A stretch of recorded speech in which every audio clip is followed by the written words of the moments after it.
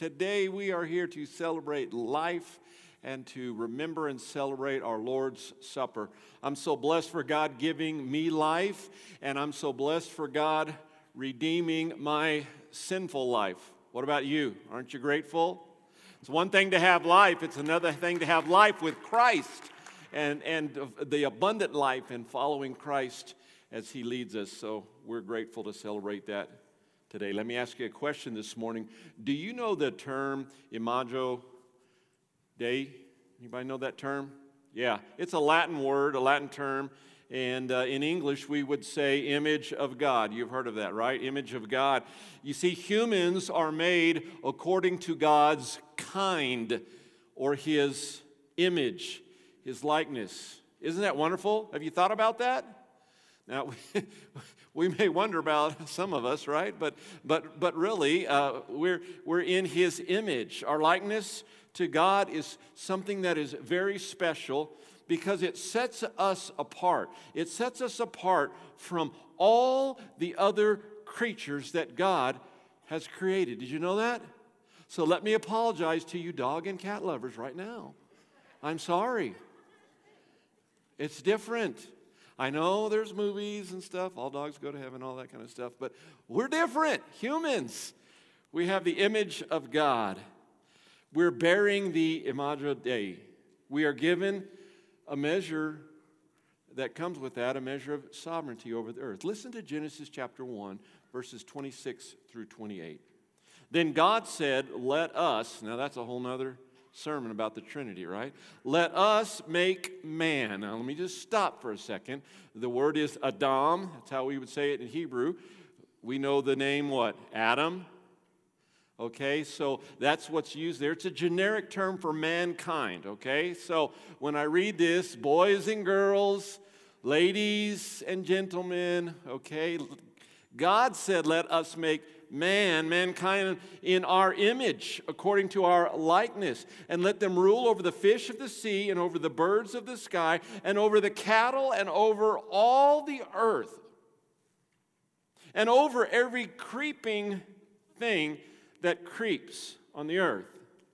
Now that's a verse I claim dealing with spiders, scorpions, and unfortunately this past year, a centipede in our master bathroom, all right? We got authority over all that, right? But let's go on. Verse 27 is so important. And God created man, Adam, in His own image.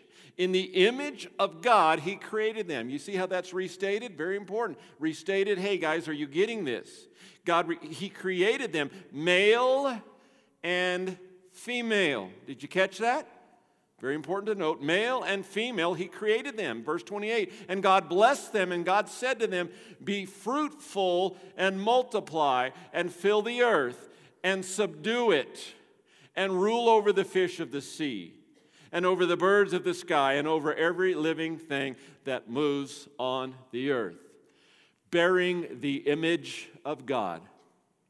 Realizing when God created, it was perfect, right? But then there's a thing called the fall. I've been reading Genesis at the beginning of the year and going through all that, and it's so clear that just because the fall happens, because sin enters, we're in a fallen world, we're all sinners, doesn't mean the image of God goes away or that's all gone. No, it's still there, and we still are, everything is to be subject under us, and it's important how we deal with that. So today, why celebrate life? Did you wonder why we would celebrate life today? Many churches all over will do this very thing we're doing today because on January 22nd, 1973, the United States Supreme Court ruled 7-2 in support of abortion. I would submit to you today that this changed the course of American history, really, and world history in some ways. And for those who cherish and celebrate life, we look at that day as a tragedy. I do. Now, I was a kid then. I wasn't on the Supreme Court. I really didn't know what was going on. But as I've grown older, a Christian and serving the Lord, I view that as a tragedy. And it is that because we strive, as Christians, we strive to build this culture of life, to celebrate life, all of life, how important it is. And just on a side note real quick, let me share this. So those of you watching online, don't click off. I'm going to get to the scripture in just a minute. You guys here, don't click off or go anywhere. But I found it quite interesting that there were more abortions last year in these United States of America than COVID deaths. Did you know that? I want you to think about that for a minute.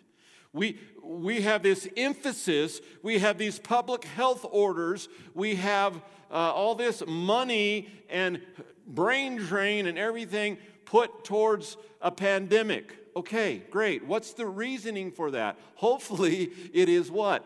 To save lives. And yet, as a Christian leader, I wonder why we don't have all that brain drain money, public health orders, etc., put towards saving life that's in the womb. Just something for you to think about. I'm not a scientist. And of course, I know the answer. We're sinners. We live in a fallen, sinful world. But it is up to us to have an answer. Always be prepared to give a defense of your faith, a defense of the gospel, and I think that includes life. Notice I said defense. I didn't say knock down, drag out argument or hateful speech or anything like that. Well, let me move on. So, of course, today, after saying that, we celebrate all life. But it is important to note and to be clear that abortion is taking of life according, not to Lamar, I'm not a scientist, but according to the Scriptures.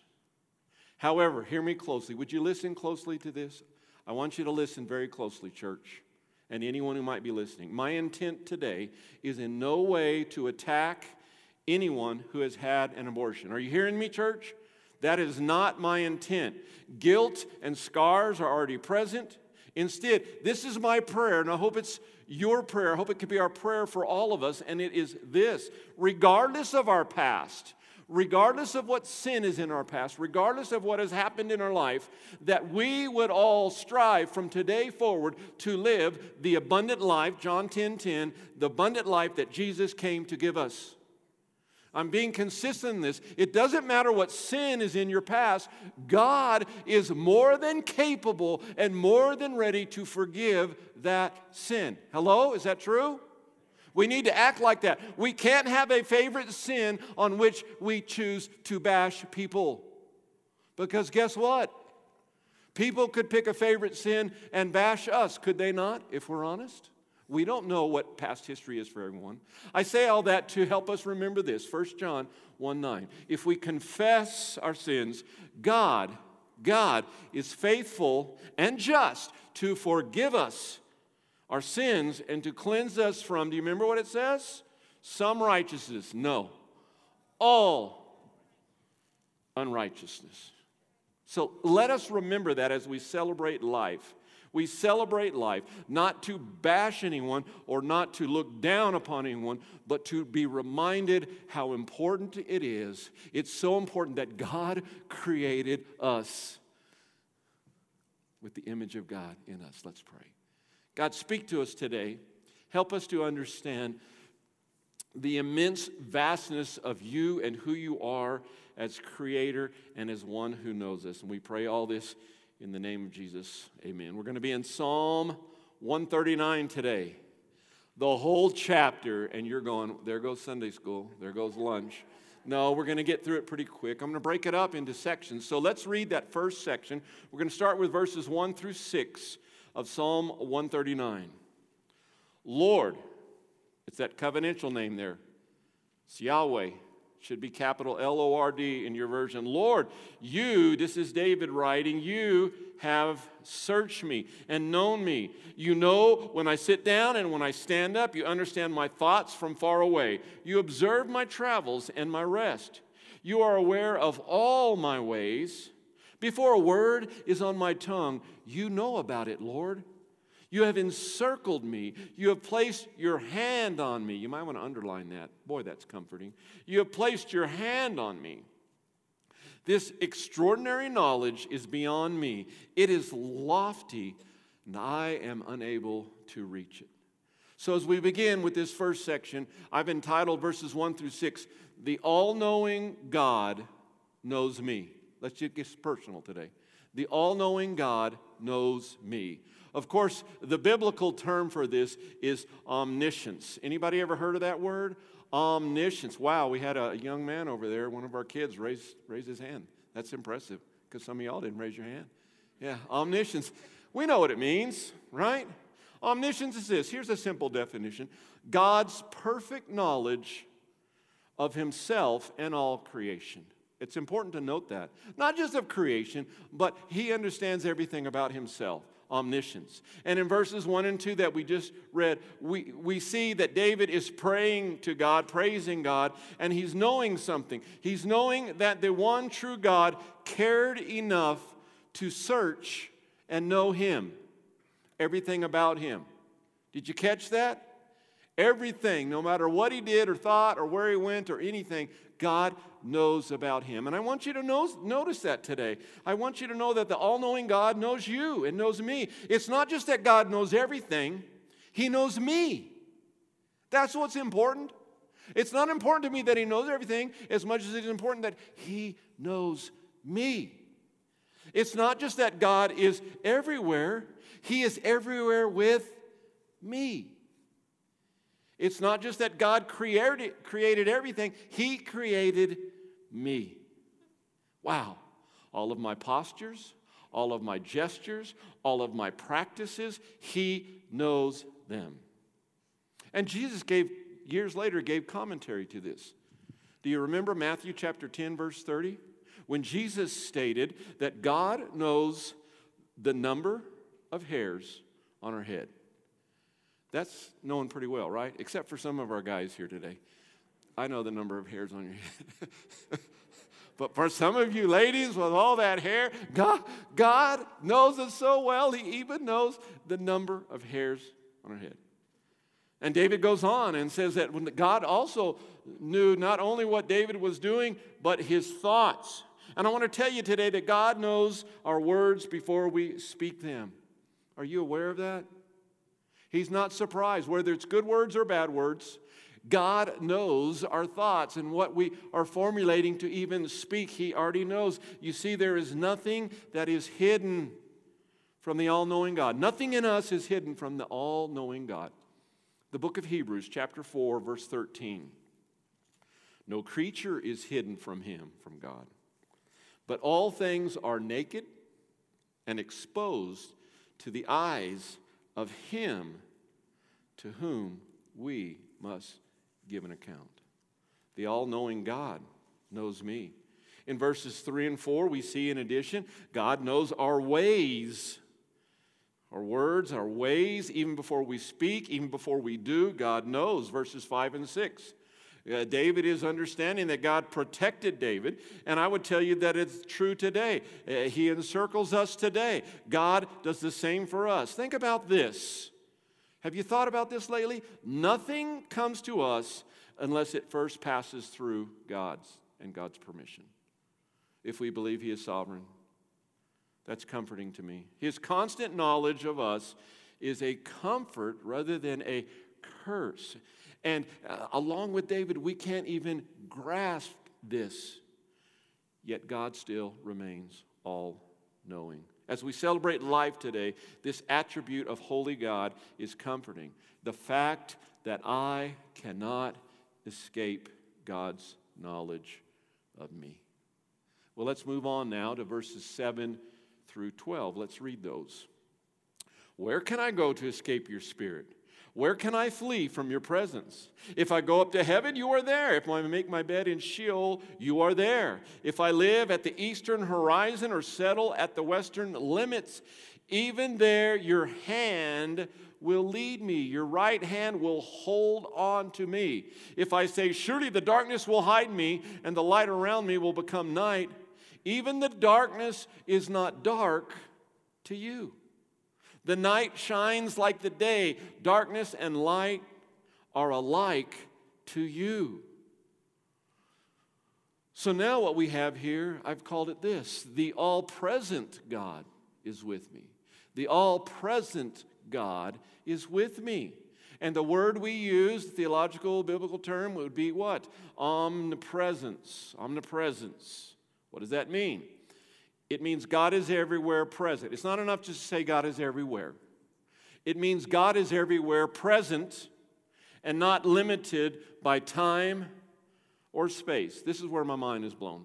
I was good with the first one, but the second one, I can't wrap my mind around that. Why? Because I live in a temporal world. I live in time and space. Don't you guys? Yes. So it's hard for us to grasp that, even as the psalmist here is sharing this with us. You see, God is not limited by that. It's as if we could say God is as vast as the universe, but also as private as the womb. That's God, omniscience. You see, there is no corner or dimension that's hidden from Him. Heaven, Scripture says, heaven is not too high. Hell is not too low. God's glory is in heaven. His power is here on earth. His justice is present in hell. He's everywhere at all times, presently. David did not try to evade God, and we should not either. And David here in this passage is so assured of the constant presence of God's hand of love. It's important to see that God's hand of love and His care, that not even death and the grave could separate him from God's love. One of the greatest chapters in the Bible, I love it, is Romans chapter 8. You familiar with that? And the climax of chapter 8 is verses 38 and 39. Let me read it for you. Paul's writing, and he's very convicted about this. And it's a command, it's an understanding, an imperative. It's for us to know today. For I am persuaded that not even, what? Death or life, angels or rulers, things present or things to come, hostile powers, height nor depth, or any other created thing will have the power to separate us. Do you remember what from? From the love of God that is in Christ Jesus our Lord. The all-present God is with me.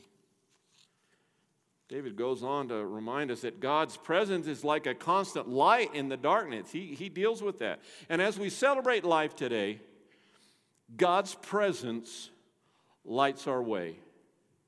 And it's a comfort to know that we cannot escape God's presence.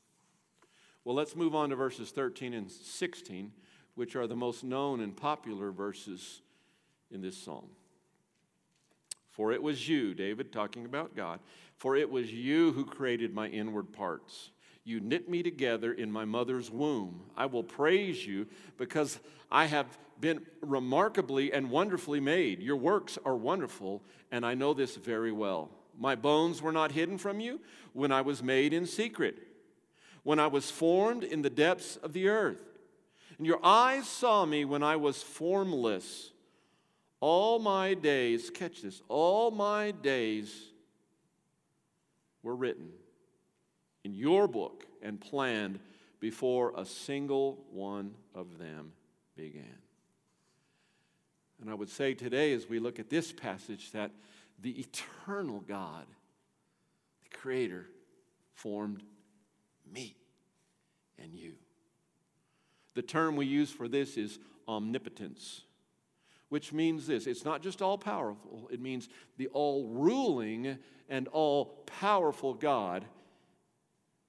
He is what? He is the absolute and universal sovereign. End of story. Period. Verses 13 and 14. We see that the God of all knowledge, the God of the constant presence, cares so much to personally form the child in his mother's womb. Did you catch that? Look at 13 and 14 again. Do you see that? God knew David before his birth. God knows us before our birth. God knows who is pregnant right now, even if the woman does not know yet that she is pregnant. God knows. God knows what will happen the rest of this year with babies. God knows these things. You see, God is there even at conception.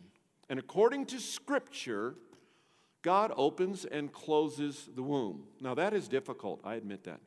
That is difficult, especially for someone who's desiring to have children, and maybe they're not able to, there's hurdles to go over. All I know is that according to Scripture, God opens and closes wombs. I've been reading in Genesis, I said that before, and if you look throughout there, this womb is open and this one's closed. And then later on that one is open, and it says God, God, God, God. But more importantly, what I want you to get is right there in verse 13. God knows our inward parts, our whole person.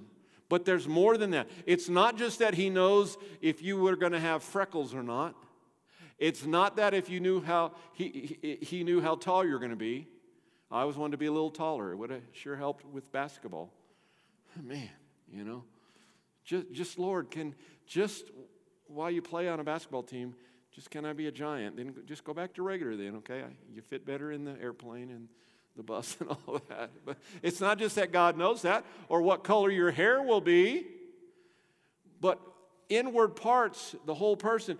He also knew and knows and was there in the planning your identity, your personality, your character.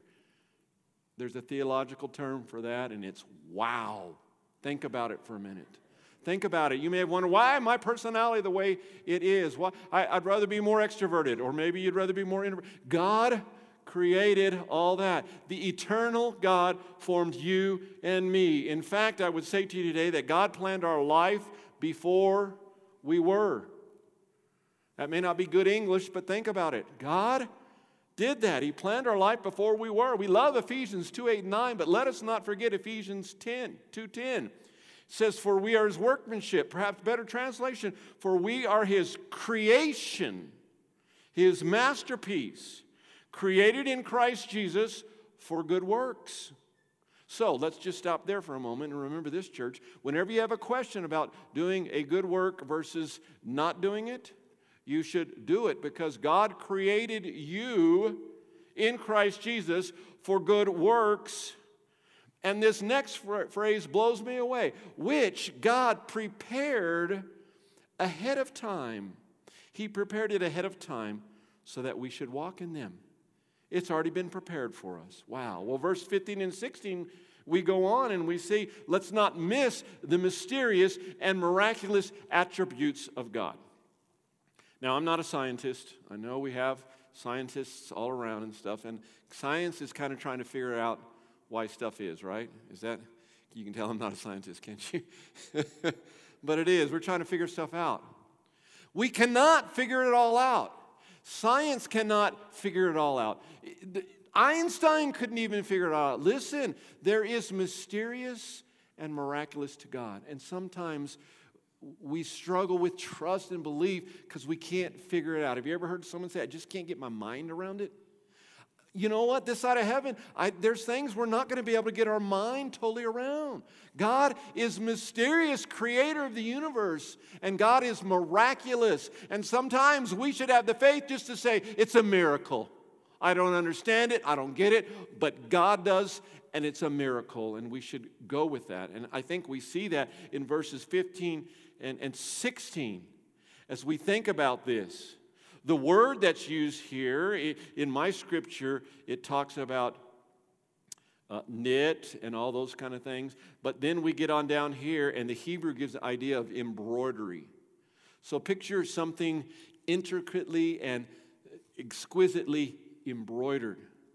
We are exquisitely composed of bones and muscles, sinews, veins, and arteries. And yes, science has even showed us even customized individual DNA.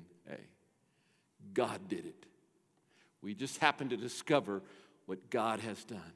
And what David couldn't see and what we cannot see, God sees perfectly. And God, according to Scripture, has all of our days in His hands. God's perfect knowledge does not only extend to the past, before we were born. I want you to get this, church. God's perfect knowledge extends to our future. Our future. God has written our days in His book. Man, I'd like to see that book, wouldn't you? But I'm not privy to it. But Scripture teaches us that. The word of the Lord came and God spoke to the great prophet Jeremiah. Remember Jeremiah? Of all the gigs to get, that was the one you would not want. Jeremiah, oh man, what a tortured, difficult life. The weeping prophet, just all that he had to share over a long period of time. But right at the beginning of Jeremiah 1:5, this is what the Lord says, I chose you before I formed you in the womb. Is that clear enough for us? God chose him and chooses us before we're even formed in the womb. And he goes on to say this to Jeremiah, I set you apart before you were born. I appointed you a prophet to the nations. So as we celebrate life, even the very conception of life, it's a comfort to know that we cannot escape God's power and sovereignty. Think about it. That should be a comfort to us. His power is sovereignty. So I'm sure some are thinking by now, okay, Lamar, great. So what is our response? It's given at the end of this chapter. Let's look at it, verses 17 through 24. Let's look at 17 and 18 first, as David responds. God, how difficult your thoughts are for me to comprehend. How vast their sum is. If I counted them, they would outnumber the grains of sand. When I wake up, I am still with you. And I think our response is this. We don't understand it all, but we are to align with God's thoughts about us. That's our job, not to understand it all, but our response should be, God, I'm going to align with your thoughts about this, knowing that you are Emmanuel, knowing that you are with us. Let's go on. There's a second response, verses 19 through 22. God, if only you would kill the wicked. Some of you have quoted that verse, I know, haven't you? God, if you would kill the wicked, you bloodthirsty men, stay away from me, who invoke you deceitfully. Your enemies swear by you falsely. Lord, don't I hate those who hate you and detest those who rebel against you? I hate them with extreme hatred. David's getting real here, isn't he? I consider them my enemy. But read into his heart and know this. Not only should we align, even though we don't understand our thoughts, with God, the one who is with us, we should long for what he longs for. We should long for righteousness. Do you long for righteousness as you celebrate life? We should long for holiness. Do you celebrate that? We should even long for justice.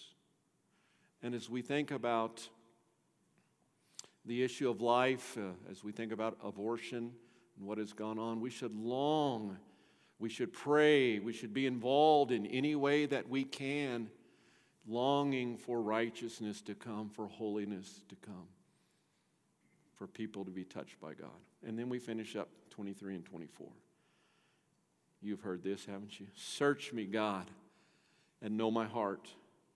Test me and know my concerns. See if there is any offensive way in me.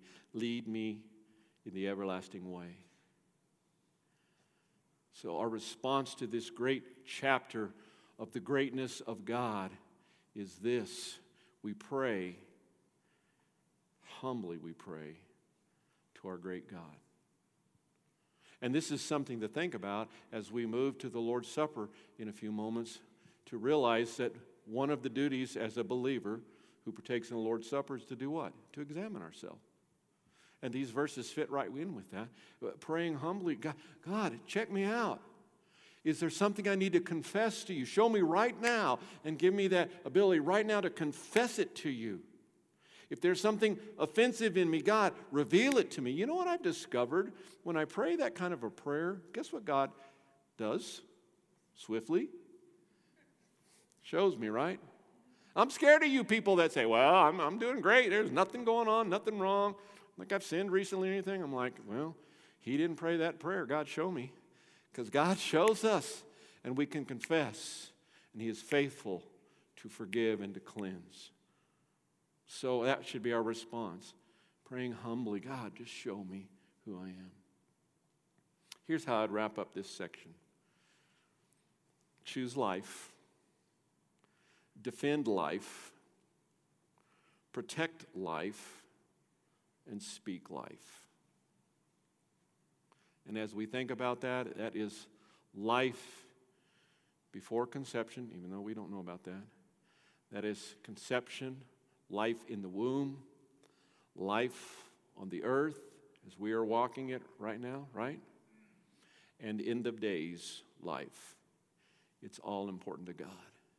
And God reminds us, hey, I am God, I am Yahweh, I am the one who controls that. Quit trying to control all that. I am the one who knows. Choose life, defend life, protect life, speak life. Let's pray. God, there's a lot to chew on here this morning. May your word, specifically Psalm 139, speak to us. May we ponder it. May you teach us even this week about it. God, may we be convicted where we need to be convicted. May we confess where we need to confess. May we celebrate where we need to celebrate. May we press on where we need to press on. So thank you, God, for working in our life. God, thank you for giving life. In the name of Jesus, I pray. Amen. Well, we want to move into our Lord's Supper this morning. And here's what I want you to get. You might think, well, what are we doing here? I think the Lord's Supper fits perfectly with celebrating life, don't you? Because when we remember the Lord's Supper, we remember this. Jesus gave his life. Why? So that we might truly have life. Jesus, we know from Scripture, wrestled with the idea of going to the cross. What did he say? Do you remember? Right at the end, he said, Lord, is there any other way? Remember that? So distraught that he sweat drops of blood. So anguished. And yet our Lord Jesus, fully God, fully man, God the Son, said, not my will. To the Father, what? But your will be done. He gave life, and Scripture tells us all about Jesus giving his life and about his blood. Without the shedding of his blood, there's no forgiveness of sin. It's God's plan. It's God's rescue plan. And as we celebrate life and we remember the Lord's Supper, we are reminded of this. Jesus gave his life so that we might truly live. Isn't it a shame to think of how many people don't take Jesus up on that? Don't realize the abundant life that he offers because he's paid the price for sin. It's amazing to me.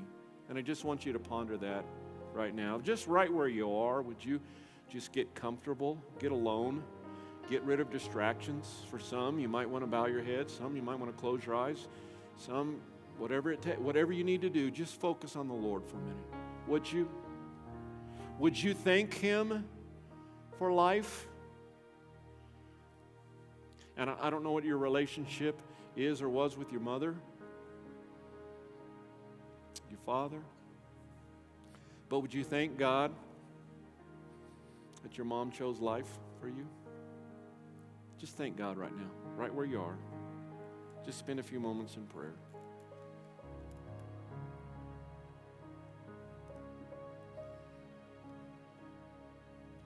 Now, as you continue to pray, would you also thank God that he offered salvation. He offered new life, the abundant life to you, and gave you the faith to trust in him and his rescue plan. Thank him for that today.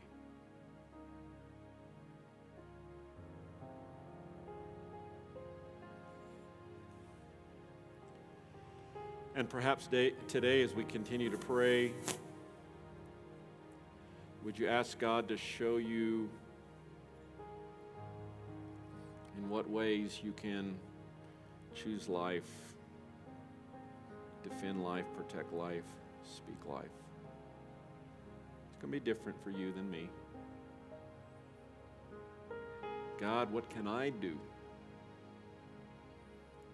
as an image bearer of God to help others who are image bearers of God? Perhaps God is convicting you of something right now. Give it to Him. Would you just pray and give it to Him? Would you just confess whatever that is? It could be a sin of commission. It could be something that has been omitted. The good you need to do, and you just haven't taken that step. Would you ask God for the courage to do that?